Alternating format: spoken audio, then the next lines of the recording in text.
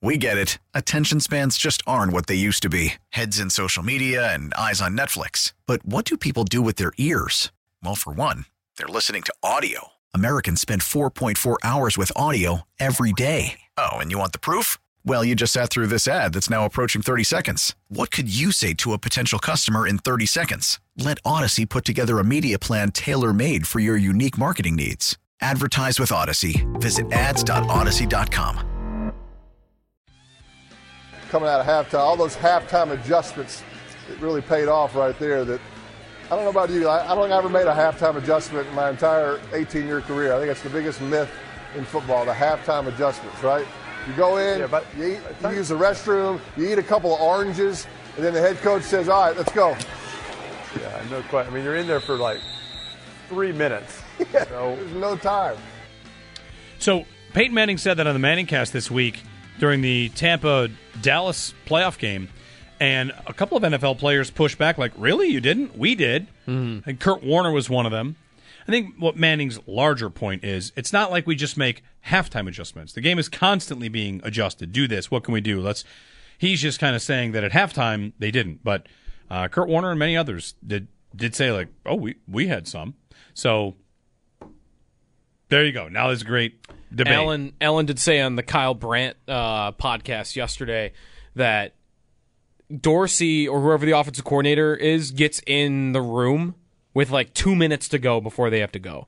So he kind of, he didn't fully say we don't do anything, but it was more of they'll come in and they'll be like, hey, reminder, let's keep doing this, and this. We're going to focus a little bit more on this. Like it's more like reinforcement of things that have been installed before the game than anything. Yeah. So I guess it depends what you mean by what you think halftime adjustments are. Like they're not, hey, we're gonna do this whole brand new thing and we're gonna teach it to you right here, like during halftime.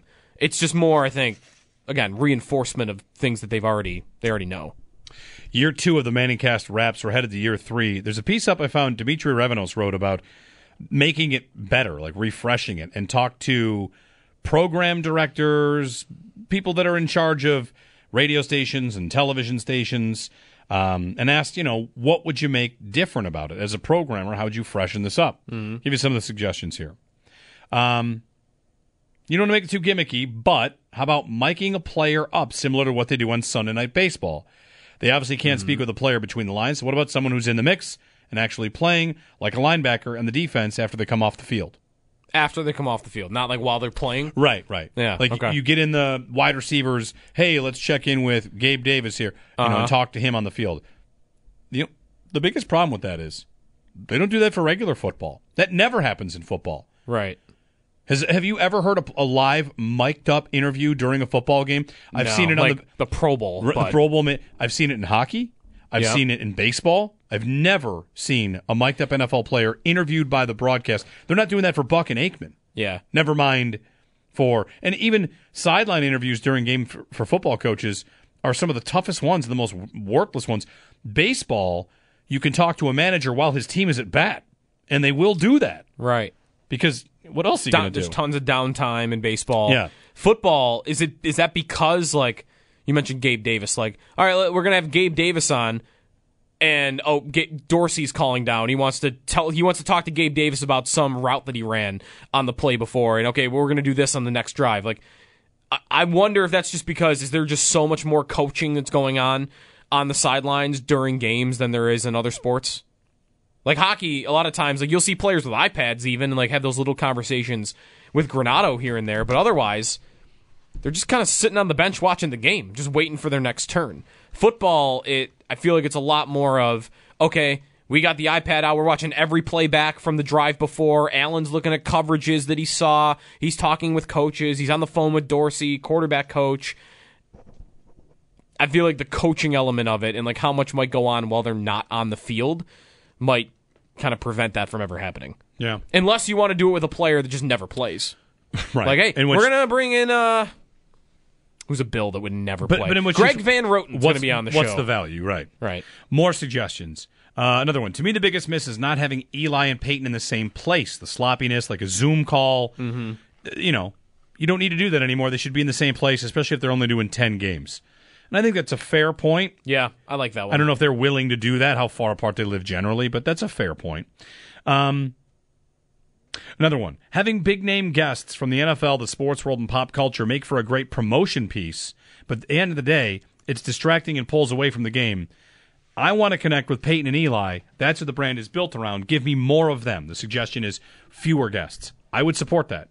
Sometimes I feel like they get away from them, and there are great guests that I welcome, and sometimes I think I don't need those guests because they're also not the greatest interviewers. Well, sometimes ever. It feels forced. It very much forced. Like there was a question Deion Sanders got on Monday night where I don't remember what the question was, but I feel like Peyton asked him a question. He's like, "Well, let's see what's going on in this game first." Like Deion had to be like, "Something big just happened. Like maybe we should hit the pause button on it." And there's a moment where Eli looks down and is reading a question off a card, which is fine, but that's not exactly conversational. I mean, Deion was a great guest.